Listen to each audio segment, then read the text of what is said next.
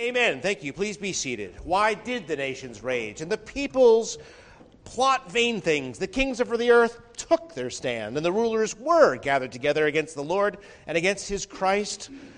So the early church prayed, for truly against your holy servant Jesus, whom you anointed, both Herod and Pilate, with the Gentiles and the people of Israel, were gathered together to do whatever your hand and your purpose determined before to be done.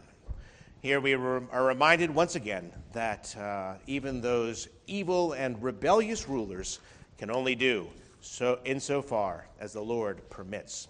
I'd like to continue our study of the book of Ezra. We had finished his story, but there's still a couple of questions that we left behind.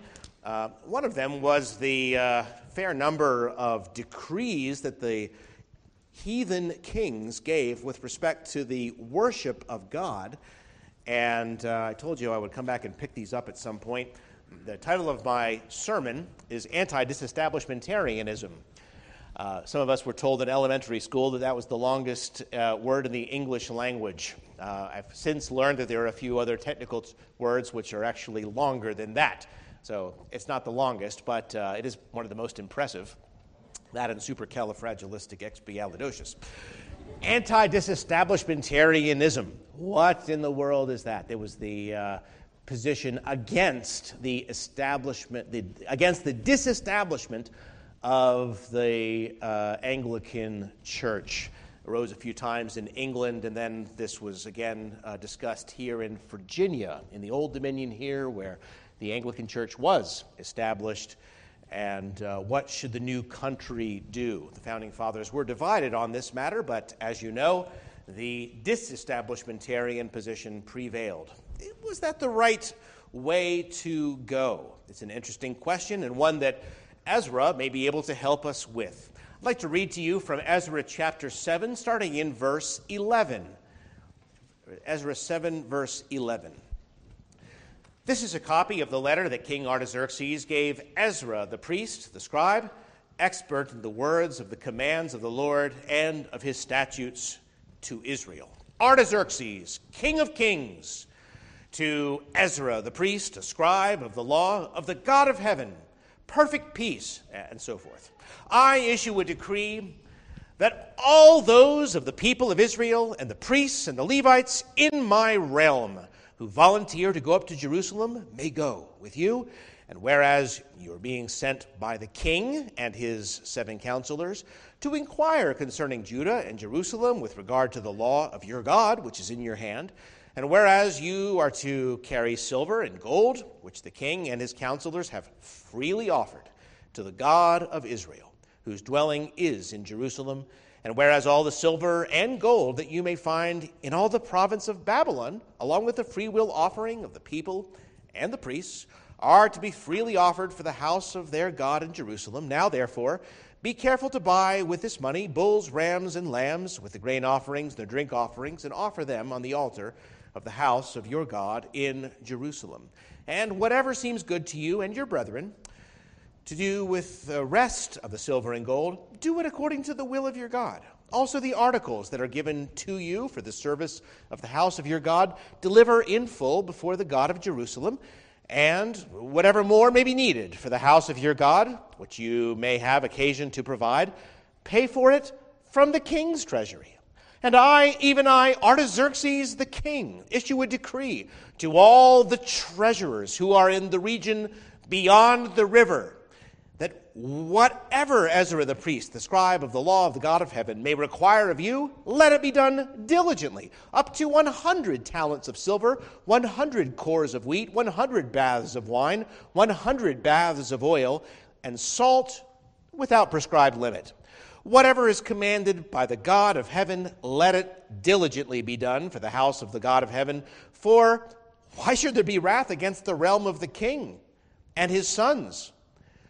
Also, we inform you that it shall not be lawful to impose tax, tribute, or custom on any of the priests, Levites, singers, gatekeepers, Nethinim, or servants of this house of God. And you, Ezra, according to your God-given wisdom, set magistrates and judges who may judge all the people who are in the region beyond the river, all such as know the laws of your God, and teach those who do not know them. Whoever will not observe the law of your God and the law of the king, let judgment be executed speedily on him, whether it be death or banishment or confiscation of goods or imprisonment. Blessed be the God of our fathers, who has put such a thing in the king's heart, to beautify the house of the Lord which is in Jerusalem, and has extended mercy to me before the king and his counselors, and before all the king's mighty princes. So I was encouraged as the hand of the Lord my God was upon me, and I gathered the leading men of Israel to go up with me. Let's pray together. Our Father, King of the nations, ruler over earth's princes, we are reminded once again that the king's heart is in the hand of the Lord, and you turn it like a watercourse wherever you wish. We pray that even in our day, as we lament those rulers that you have seen fit to give our nation, that they have not sought you diligently, nor given evidence of a sincere faith or a good testimony toward you. We pray that even as you have promised in your word that no evil ruler should long remain over your chosen domain, so too we claim now that privilege as those who are under the dominion of Christ. We pray that you would be pleased to bless our nation with good and godly rulers, that you would continue to establish the free exercise of our religion in this land, and that you would allow us to be wise in our exercise of that liberty as well. In any case, though, Father, even if such privileges should at any point be taken away, we know that the purposes of the Lord shall stand, that it is from time to time your decree that lands should suffer under evil rulers as a chastisement for past sins, and that even at these times you are doing mighty work in the world. We think of China, whom I mentioned earlier, Indonesia, Iran, these places that had previously or currently under totalitarian rulers. Nevertheless, your gospel is not bound and continues to run. We pray that even despite the power of such rulers, that you would bless the churches in these lands. We think again of the people of Romania, whom we have mentioned several times, and how under those evil days of Ceausescu, how the gospel renewed the heart of a nation and brought its courage back to life. So now we pray that those former lands that were ruled in the East by atheist rulers under the puppet rulership of the Soviets, we pray that these would be able to renew the strength of their historic Christian life and witness, and that you would bless them with a lively and evangelical faith. We thank you again as the ruler of nations, that though we put no confidence in princes, we do have great confidence in that ruler who you have put over all, whose counsel is wonderful, who is the Prince of Peace. Of the increase of his reign and of peace, there is no end. And so this is our confidence, despite all the raging of the nations today. May the kings of the earth kiss the Son and turn his wrath, that they may rather be blessed. And it's in his name that we pray. Amen. Well, I was going to begin by saying that one of history's most thorny problems has been the proper relationship between God and country. But as I began to say that this evening, I realized that really it's not been a problem that people have given much thought to. We have had profound problems over the years, and yet this is not something that people really think about very often. Christians today have various views on this matter, and we are faced with a number of practical difficulties that bring it to mind. I mean, some people, for instance, think that Christians have no business trying to pass righteous laws. Others say, no, this is exactly what the Lord would require of us. Some people say that Christians have no business serving in a worldly government. Some say that Christians have a particular obligation, rather, to become magistrates, because we know the will of the ruler and judge of nations. Some say that because God is supreme, earthly rulers should never be resisted. Others say no, because God is supreme, they must be resisted, at least passively, whenever they stray from what is right. The Bible says that the powers that be are ordained by God, but what does it practically mean for people living under a government of the people, by the people, and for the people? We look at the Bible, and many people see two and only two alternatives for government. People think, well, we could have a secular pluralist government like we have in modern America, where there's no establishment of religion, no other rules of morality except majority rules. Or we could have a theocracy like Iran today, like various Christian kingdoms, at least in the Middle Ages, like that terrible show I've never seen, The Handmaid's Tale. Well, are these the only two choices? I mean, God does tell us what a theocracy is like. God established a theocracy in the days of Moses for Israel, his holy nation. We know what that looks like. Later, of course, the Christian church was completely separate from the Roman government when it was constituted by the Lord and his apostles. No relation at all, except enjoying maybe some of the protections of Rome in those days. The church had an independent existence, as it still does today. We know what that looks like, too, reading the book of Acts. It looks a lot like modern America, frankly. So we know what a theocracy looks like from reading Moses. We know what complete separation of church and state looks like from reading the book of Acts. But, things changed in the 4th century. Not just in the West, in the East, in the South.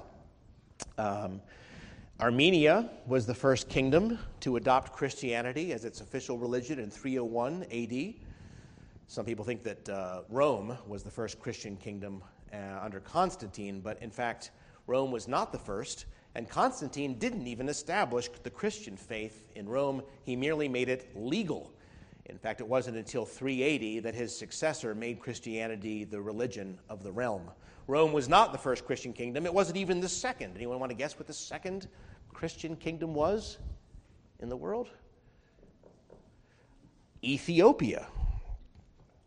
Here we go. One in the Asian continent, one in the African continent. It didn't come to the West until 380. All right. Well, what did Constantine do? You ask, if he didn't establish Christianity as the official religion of Rome? He did not.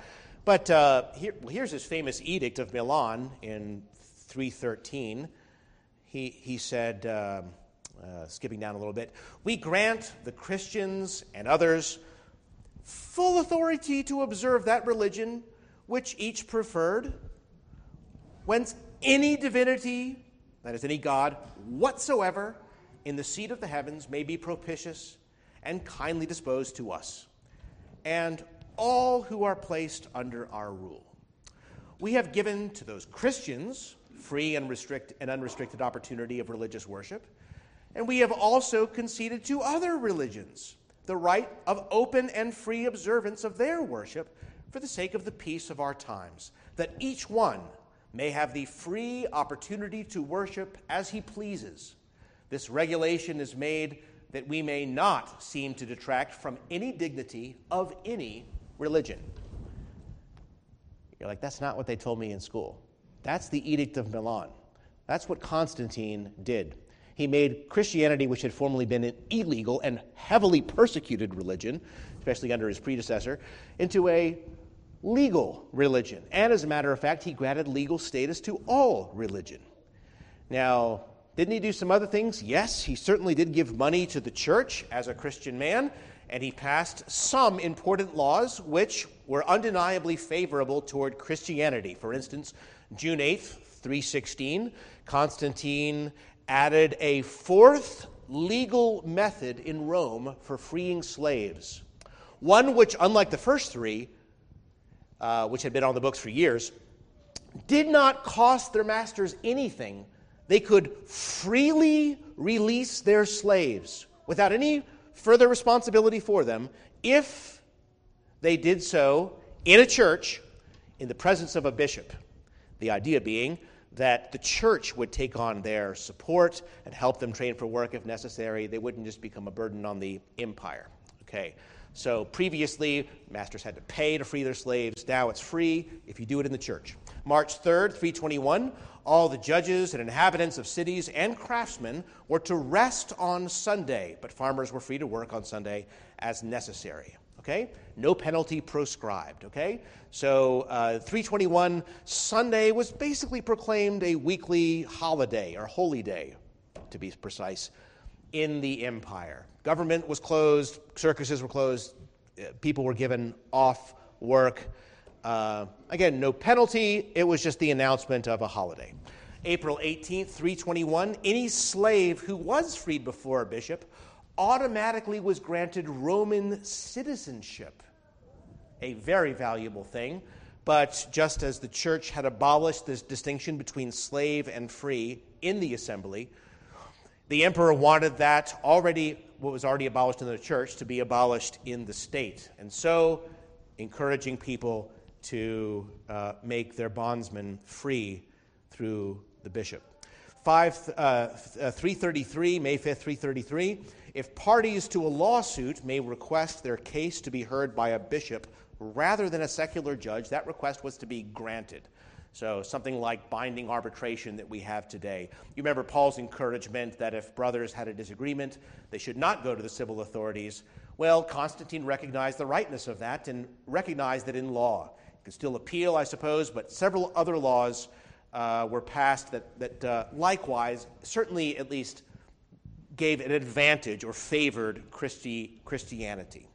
Now, the point here is that the new situation that emerged under Constantine was not a theocracy, anything like Israel, nor was it the complete separation of church and state that we have today. It was a third thing, a third way. What are we to think about that? And you might know that this third way is more or less still practiced in many Christian nations today. For example, in Germany, the state supports the Protestant church and the Catholic church. You know that? They used to call it the evangelical church. They call it now the Protestant church and the Catholic church. There is religious education in German schools taught by teachers who have to be approved by the churches, not by the state. Back in 2006, there was a request by some department stores in Berlin. Actually, they were national department stores, but they just said to the local government of Berlin, look, we would like to be able to open up on Sunday for just 4 Sundays ahead of Christmas. It's such a busy shopping season. People are wanting us to be open just for a couple hours. Could we please open up for the 4 Sundays before Christmas? The local government said, okay, sure, no problem. But it was appealed, and it went up to the Supreme Court, and in 2009, the Supreme Court overturned that because Article 140 of the German Constitution says that as a Christian nation, Sunday is a day of rest, and therefore stores cannot open on Sunday. Supermarkets, of course, are open for 6 hours, drugstores the same, and for the same reason. So necessity is taken care of, but still today in Germany's largest economy, it's a Christian nation. The church is established. There are Christian laws on the books that carry forward all the way, I suppose, from Constantine. One example among many. So I say all this by way of introduction to you, as you may have never thought about this, as you may have simply assumed that America is just like at least every other nation of the West. It is not. What should we think about this? What should we think about the Roman Empire under Constantine? What should we think about Christian nations of Europe today in particular? Should nations be giving tax money collected from unbelievers to support the church or the churches of its choosing? Should Christian education be supported by the state? Should the worship of God be supported by the state? Wouldn't this destroy civil rights or freedom of conscience? Well, what are we to think about this? It's not a theocracy, which we know from Moses. It's not separation of church and state, which we know from the New Testament. What should we think about this third approach to government? Well, we come to the passage to learn where such an arrangement began in the life of the people of God, as they are now returned to the land, no longer a sovereign theocratic nation as they used to be under heathen rulers, and yet not with a complete separation of church and state either. Let's take the old approach to our passage, exposition, doctrine, and application, to try to cover some of these matters before us. First, what does the Word of God say? Let's begin there. Here in the book of Ezra, we find this new situation that begins here at this point in the timeline. Previously, in the days of Moses, through the end of the kingdoms, we had the theocracy. Then Israel was conquered and taken into exile in Babylon. And initially, then, we had a total separation of church and state that for a couple years anyway. But even there in Babylon, you remember that God began to reveal himself to the rulers of the East in a very dramatic and powerful way. Read the book of Daniel, for example, where ruler after ruler are humbled before the God of heaven. Well, the king of Babylon at one point, for instance, issues a decree that men had to reverence our God and that they could not break the third commandment. Daniel 3, I make a decree that any people, nation, or language which speaks anything amiss against the God of Shadrach, Meshach, and Abednego shall be cut in pieces, and their houses shall be made an ash heap, because there is no other God who can deliver like this. Not necessarily approving of all the ins and outs of that law, you understand. But that was the law under Nebuchadnezzar, king of Babylon, as God demonstrated his power before him. The third commandment was made a capital crime in Babylon. See also chapter 6 for another ruler. Well, soon after the Persians conquered Babylon, God began to turn the heart of the Persian kings in a new direction as well. Those Persian rulers let the conquered peoples return to the lands, not just the Jews, but the others also. And in the case of Israel, at least, the Persian Empire not only let them go back, but began to support the worship of God and its sacrifices, who, as we read in chapter 6, paid generously for the rebuilding of the temple and continued to pay for the education of God's people according to the law of Moses with tax money. It was not a theonomic arrangement, we might say. The law of Moses was taught and enforced, but also the law of the king, you understand. There was modification and ultimate rule of Persia. So it wasn't like they were just given a total autonomy. You rule according to your theocratic way, and don't bother me. No, it's the law of God and of the king. But anyway, in this new situation, here's the new situation I'm introducing to you that began in the book of Ezra. Israel is no longer a sovereign nation, as it had been from Moses to the exile. It's now under the direct rule of the Persian governors who report to the king. There are many other peoples and religions in that province that we read about in this book and that we can read more about in Nehemiah. In fact, the peoples of the land greatly outnumber the Jews. For several years after the return of Zerubbabel, just a few thousand people originally came back, and then a few thousand more and a few thousand more. All those other peoples had been moved in, and so that the people of God, for years after this, are still in total terror of the power of the people of the land. So this is a new situation. God's people are under heathen rulers, but is God pleased with the offer from the king that his house should be rebuilt and his worship supported?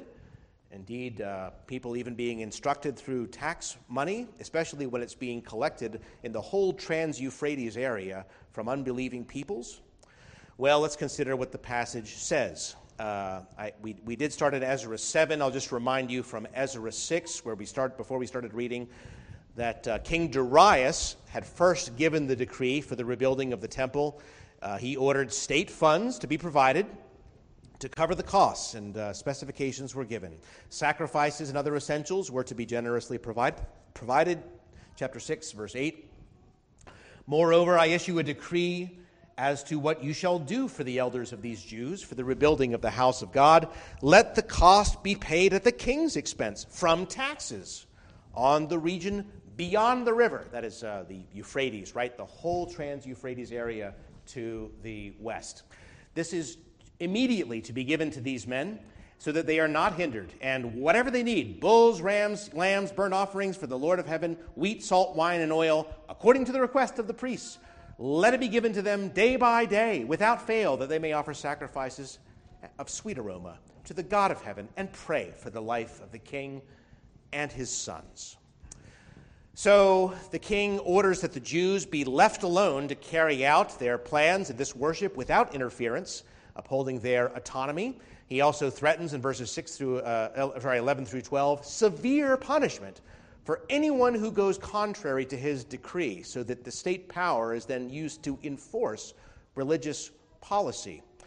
And the cooperation between the Jewish religious leaders, who do have the total run of the temple and its activities, and the Persian authorities, who don't even understand the law of God, each of them have their own separate spheres of authority, modeling, we might say, as it is in many European nations today, a church-state relationship that where each has its own sphere, but having mutual benefit.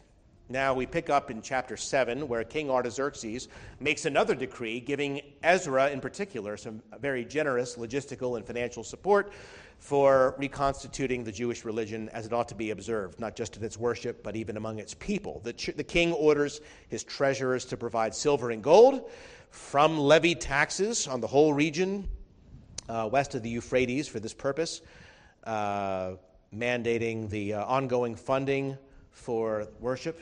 Ezra writes, verse 27, "Blessed be the Lord God of our fathers, who has put such a thing as this into the king's heart, to beautify the house of the Lord, which is in Jerusalem." At least then, very clearly endorsing the generous gift of the king to restore the worship of God through the temple in Jerusalem. As Isaiah prophesied, kings shall be your foster fathers and queens your nursing mothers. Ezra, who was both a scribe in the imperial court and a priest in Israel, was commissioned to ensure that God's law was being followed in Judah, commissioned by the king, who gave him authority and state backing, not just to teach, but to enforce that religious policy. And even as we read elsewhere, to appoint rulers and judges among the people, ultimately under the authority of the Persian state. Why are the kings doing this? I know there's other self-interest that's not being mentioned here, but 3 reasons are given in the passage. Number 1, that sacrifices of sweet savor might be offered to the King of heaven. That is, that God should be praised. Number 2, that prayer might be made for the life of the king and his sons. Don't forget to pray for us. And number 3, that wrath might not come upon the king or his realm, implying that if they didn't do these things for the God of heaven, they would incur his wrath. Think about that. So we know from both previous and subsequent chapters that there were a great many adversaries to the Jews who did not approve of and who could not enjoy the worship of God's house. They completely refused any help in building the temple from them. It's one thing to give generously. It's another thing to help us build. Nevertheless, they were compelled by the king's decree. These enemies were compelled to submit and to contribute to the expenses of the sacrifice, to pay taxes and so forth. God's priests, meanwhile, were made exempt from taxes, which I think was a particularly good law. So that's the situation. You know, if you want to look at what the theocracy means in Israel, we look back to Moses primarily, where it begins, where it takes shape. If we want to look at what it's like when God's people are just under a heathen government, but that heathen government wants to support the worship in some way, we turn back to the beginning of that, and here we are in Ezra. That is what's said. Now let me point out what's not said. And I'm going to be giving you now the doctrine from our own church's confession of faith. I mention this because it is the official teaching of our church. It is what I believe. The scripture proofs are available for you to study later. But having considered the passage now, here is the doctrine. First, what's not said in the passage. The civil magistrate may not assume to himself the administration of the word and sacraments or the power of the keys of the kingdom of heaven. It's clear that there is a separation of church and state here. The Persians, they have their own things going on. They know the Jews have their worship and their priests and their things. They don't understand necessarily what's going on, but they do recognize this has to be done to honor the king, lest wrath fall upon them or their realm, and so they give the support that is necessary. But they are not seeking to meddle in the affairs of the Jews. And so it continues today, as I say, in modern Christian countries. Now, here is how it applies to the world today. The confession goes on. The confession of faith goes on. The general doctrine I'm going to give you. The gospel lays indispensable obligations among all classes of people who are favored with it. Magistrates are bound to execute their office in subserviency thereunto, administering government on Christian principles, and ruling in the fear of God, according to the directions of his word, as those who shall give account to the Lord Jesus, whom God has appointed to be the judge of the world. Okay?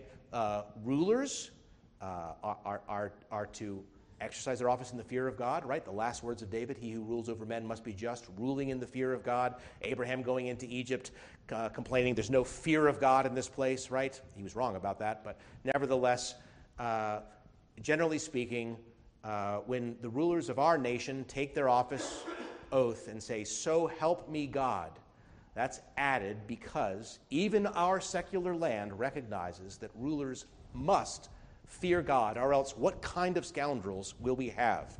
If they don't fear that they are going to be called to account by God for how they discharge that oath, we're going to have all kinds of problems. Hence, magistrates, as such, in a Christian country, are bound to promote the Christian religion as the most valuable interest of their subjects, and to do so by all means that are not inconsistent with civil rights, and do not imply an interference with the policy of the church, which is the free and independent kingdom of the Redeemer, nor an assumption of dominion over conscience. So this is specifically our ARP edits for the older Confession of Faith here, that magistrates in a Christian country, well, what's that? Where Christianity is the established religion of the realm. Like Britain, like where our people came from originally, right? The church is to be established and promoted in all ways that are not inconsistent, that is to say, that are consistent with people's civil rights, do not interfere with the separate policy or government of the church, which is a free and independent kingdom of the Redeemer, and nor an assumption over conscience, not seeking to be tyrants over non-believers. Okay, that is the general teaching of all the Reformed and Protestant confessions that I'm aware of, except the Anabaptists. The magisterial reformers all had this view. This was the general understanding of the world from Constantine, or I guess I should say from the King of Armenia, until today in most places in the world. And now you see where they get it from. So that's the doctrine. What does that have to do with us? What is the application of these things, therefore, to America? Well, I do think this has everything, first of all, to do with why we're here today. Here we are in Virginia. I just got back from Williamsburg, some of you will know. the early seat of government of our colony. And why was Virginia chartered in 1607? What was the purpose of Virginia as it began? I read it to you, quote, "We," the royal we, the king, "greatly commending and graciously accepting of their desires for the furtherance of so noble a work, which may, by the providence of Almighty God, hereafter tend to the glory of His divine majesty, in propagating the Christian religion to such people as yet live in darkness and miserable ignorance of the true knowledge and worship of God, and may, in time, bring the infidels and savages living in those parts to human civility and to a settled and quiet government. We do, by our letters, patents, graciously accept of and agree to their humble and well-intentioned desires."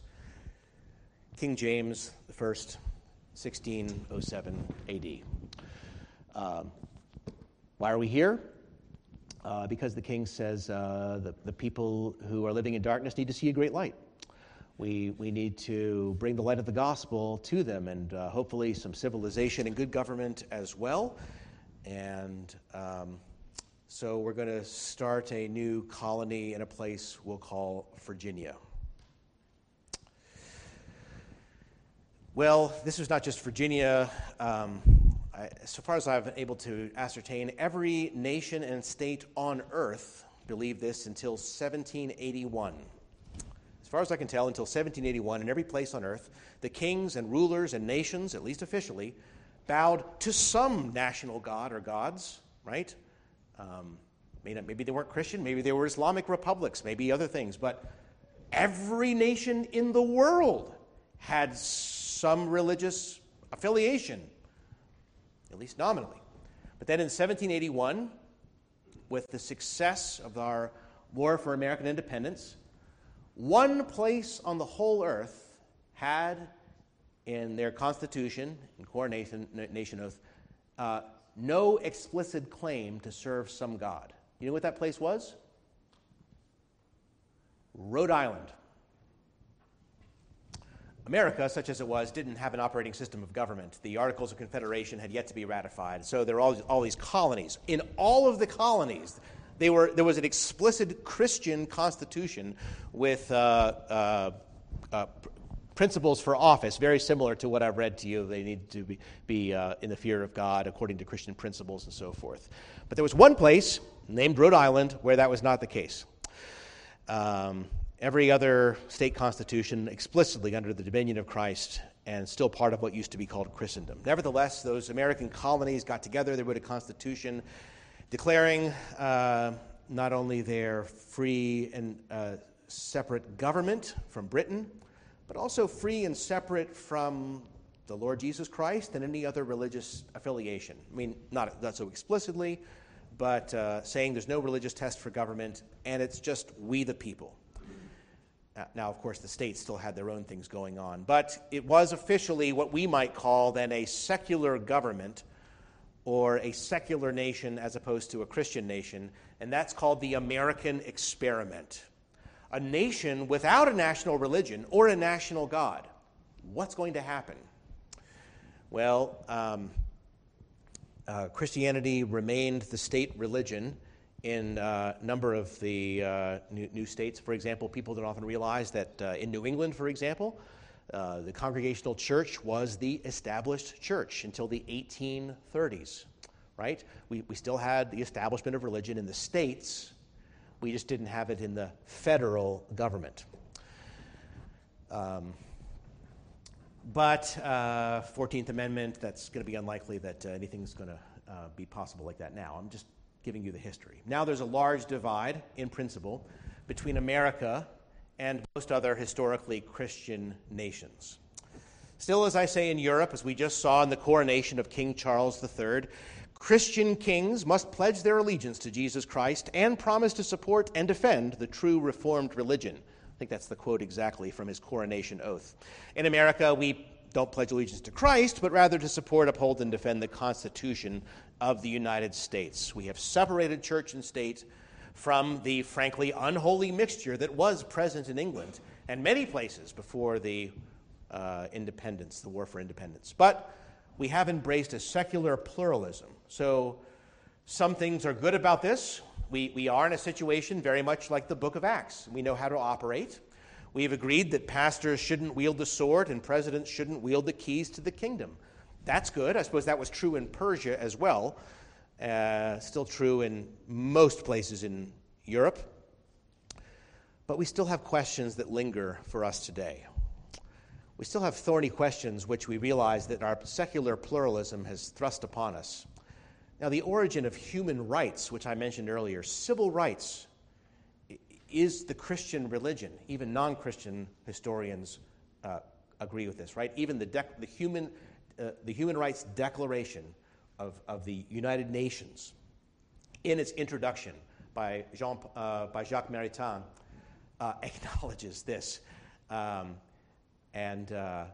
These are human rights that have come from Christianity, which is why, for instance, the communist nations wouldn't sign on to them, as they're atheistic, and why the Islamic nations demurred and have rejected them, giving their own, because they are not Christian. Can human rights, which originated in the Christian religion, continue with no firm basis?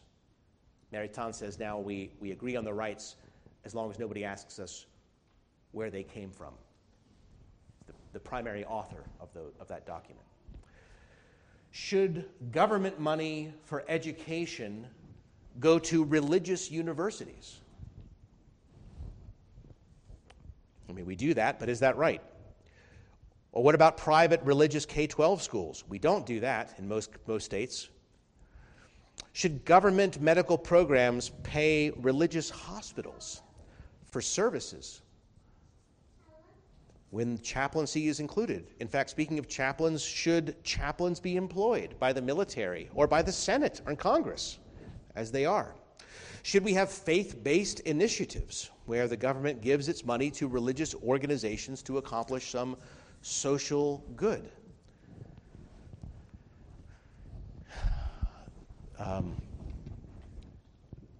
What should the laws of our nation look like if it's just majority rule? What about the situation in Germany, when the laws of the nation actively put in mortal danger anyone that had traced their descent from Abraham, Isaac, and Jacob? What about when Jews were declared non-persons and exterminated? I mentioned that earlier. And they said, look, that was the law of our land. Is there a higher law? Because it's not recognized in our Constitution. And here's a big question from our passage that many don't even want to think about.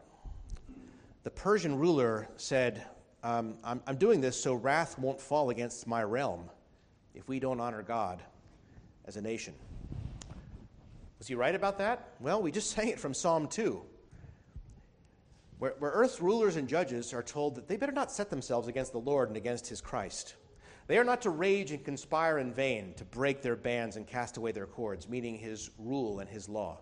They're to be wise and to be instructed by the Lord. They are to serve the Lord with fear and rejoice with trembling, because the Son has been given those nations as he is heir to them. They are therefore to kiss the Son, lest he become angry. They are to put their trust in the Lord. Why? Because if they don't kiss the Son, they will be broken in pieces and their rulers will perish. And if they do kiss the Son, all who put their trust in him will be blessed. Similar thoughts in Psalm 110, taken up and also in Revelation. Well, is this something that's unique, perhaps, to these prophetic passages? Oh, no. Such judgments have fallen many, many, many times in history. I refer merely in passing to large numbers of warnings in the Bible given by prophets to specific heathen nations that unless they repent of their sins, they and their rulers will perish. Just in Isaiah, for instance. Some of you studied last year. Such a warning is given to Babylon, Assyria, Philistia, Moab, Damascus, Ethiopia, Egypt, Babylon, Edom, Arabia, and Tyre. all of those nations warned that they better repent or they will perish. And did any of those nations survive? No, they did not. All happened exactly as God had warned. Exactly. Nations and rulers needed to fear the Lord and to obey him, or else they were to perish. Similar sentiments in Jeremiah and Ezekiel. Obadiah, for instance, written to Edom. Nahum, written to Nineveh. We can look at different nations in Amos. Daniel 2 says, look, he removes kings and raises up kings as he pleases. Belshazzar learned it the hard way. God writes on the wall of nation after nation, Mene, Mene, Tekel, Upharsin. Mene, God has numbered your kingdom and finished it. Tekel, your weight in the balance is and found wanting. Perez, your kingdom has been divided, given to others. God tells them again and again, before he does it, that the nations must fear, because, Daniel 4, the living must know that the Most High rules in the kingdom of men and gives it to whomever he wishes. This is not a theory. This is what overthrew the great nations of the earth. God announced it before it happened so that people would understand. What does God expect? What does he demand of heathen rulers? What does he demand of the kings and judges of the earth? Well, the Bible tells them. The Bible doesn't only address the church and people's private lives, it addresses heathen rulers and nations and tells them, repent, serve the Lord, kiss the Son, lest you perish, and you be broken to pieces by the one who rules over all nations. What is the future then for our republic? Well, it's time for me to finish up. So, our country has been until recently extremely friendly to the Christian church, has in its unofficial ways, in many things, still remained Christian, or at least in somewhat Christian practice, right? Prayers, opening legislative sessions. In the olden days, the Bible abundantly quoted in laws by jurists and so forth, right? Not so much today, but a century ago, things were very different. In the previous century, a Supreme Court justice could rule without fear of contradiction that the United States was a Christian country. Not established, but in its national religious life. Christian belief, though certainly never embraced by all Americans, was still at least publicly respected, and its practice legally protected, frankly, almost encouraged. Generally speaking, we have enjoyed the great blessings of being one nation under God. We have been blessed. Jesus taught us to render to Caesar the things that are Caesar's, and to God what is God's. That's been very easy for us. But he also asked his audience, whose image is on this coin? Well, Caesar's, they replied. Caesar's image. And that question might have called to mind to his Jewish audience another deeper lesson. God's image was on Caesar, even as Caesar's image was on the coin. Caesar owns the coin. Caesar rules the land. But God owns Caesar, and God's image is marked upon him. It is to God that he is also responsible as a creature made in his image. Jesus said to Pilate, you would have no authority over me at all unless it had been given to you from above. The Lord doesn't have two separate circles, one labeled Caesar's things and one labeled God's things. There's one big circle that are labeled God's things, and inside of that is a smaller circle labeled Caesar's, where God gives authority from heaven. But there are no neutral spaces, not in the public square, not elsewhere. And we need to recognize that though we have been blessed in times past by the good favor of our God, as we have at least in our unofficial national capacity, honored, served, and praised him, perhaps like few other nations have done, that we may be entering into a difficult time. The threats here given in the passage, the trouble for the king and his realm, the warnings in Psalm 2 that we sang about of the rulers broken, the nations broken in pieces, that this is what has happened historically to those who would not kiss the Son. That's how I read it. That's how the nations of the Christian past have read it generally also. And I hope that this gives you at least something to think about if you disagree. But we'll close with the words of Jeremiah chapter 10, and on these we can agree. There is none like you, O Lord. You are great, and your name is great in might. Who would not fear you, O King of the nations? This is your due. For among all the wise men of the nations and in all their kingdoms, there is none like you. Let's pray together. Our Father in heaven, we pray that in these difficult and confusing times when America is wrestling with new things about its national life and character, as we find ourselves not in a Christian nation, even in the sense that it could be spoken of 100 years ago, we pray that you would give your people wisdom and an understanding heart. We realize that in so many ways we're ahead of those Christian nations of Europe that have forgotten their God, even if they nominally still honor him. So we pray that you would bless our country with wise and godly rulers who will fear you, who will rule according to Christian principles, remembering that men are created in God's image, and treat them accordingly. We pray for righteous laws and for a happy land, that you would call the citizens of our nation back to you, as ultimately we are the rulers, we are the people who have established a government, and so it is that we the people need to be a people who know our God and who serve you, at least in the main. So our Father, we pray that you would revive your knowledge among the people, that you should be praised for the days to come in our land. We thank you for the many blessings we still enjoy, for the gospel heritage that is ours, and pray that it might save us from many other